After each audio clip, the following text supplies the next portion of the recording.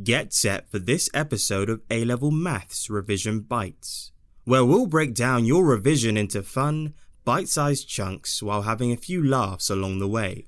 For more in-depth online learning, head on over to snaprevise.co.uk and see how our intelligent platform can transform your revision and help you score better grades with less stress.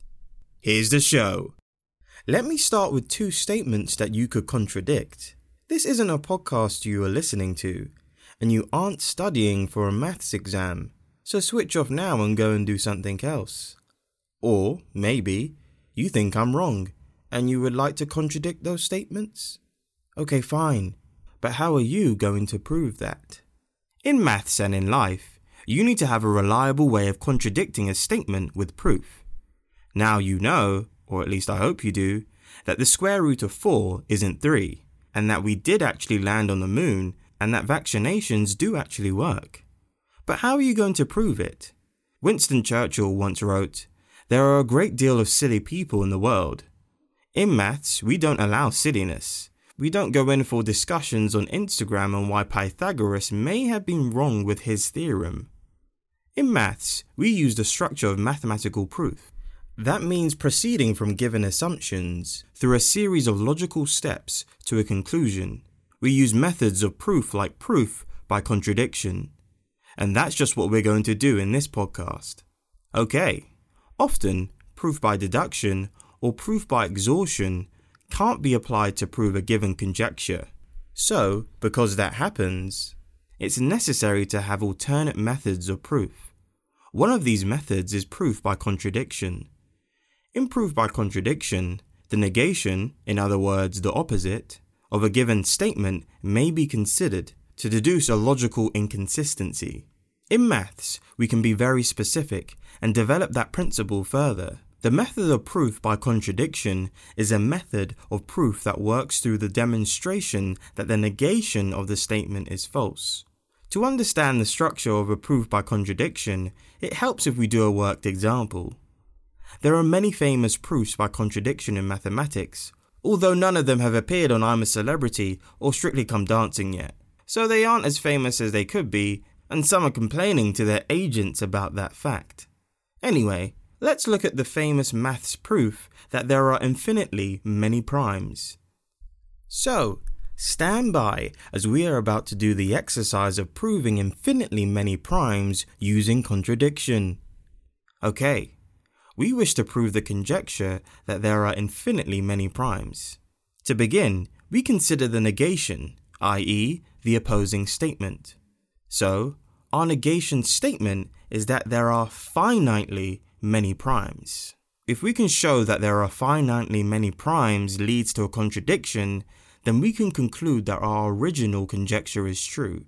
Now these days, no matter how crazy an idea is, you can sometimes find people who agree with it on Snapchat or Instagram. So next time you get into an argument with someone like that, forget using emojis and follow the steps we're about to do. It may not work with those people who find a reason a bit boring or inconvenient, but at least you might feel better. Okay, since we are quite reasonably assuming that there in fact are finitely many primes, we can list them. So, we can write that as P1, P2, up to Pk is the finite list of primes. Next, we consider the number n equals P1, P2, up to Pk plus an extra 1. So, this is a very big number, plus 1. That's like being infinitely rich, but then deciding to do some window cleaning work on the side for a bit of extra cash. This special number n has a useful property. Since n is one more than a multiple of P1, it follows that n is not a multiple of P1. Just trust me that this is true. It comes from a separate proof. Similarly, applying this argument to P2 to Pk, we can see that n is not divisible by any of P1, P2, Pk, etc. Aha, you think. Wait a minute. Every number greater than 1 is divisible by at least one prime. So, if n is greater than 1, it logically follows that there is a prime p that divides n. But since P1, P2 up to Pk don't divide n, then P can't be any of P1, P2 up to Pk and can't equal any of them. So, therefore, P is not in the list P1, P2, Pk. This is a contradiction because P1, P2, Pk is the finite list of all primes. But hold on tight, because P is a prime not in this list. And there is our contradiction.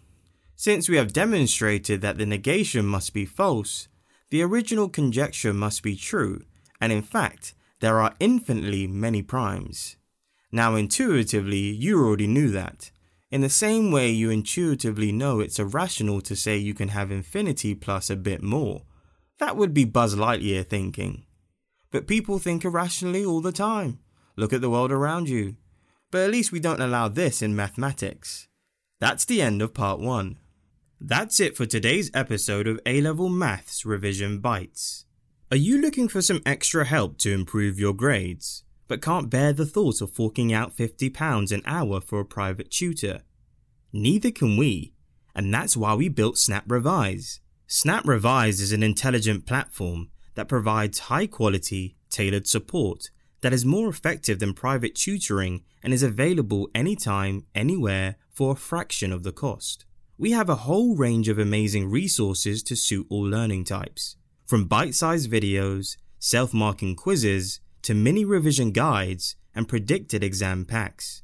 We've built extremely smart technology that accelerates your learning by finding your knowledge gaps and filling them.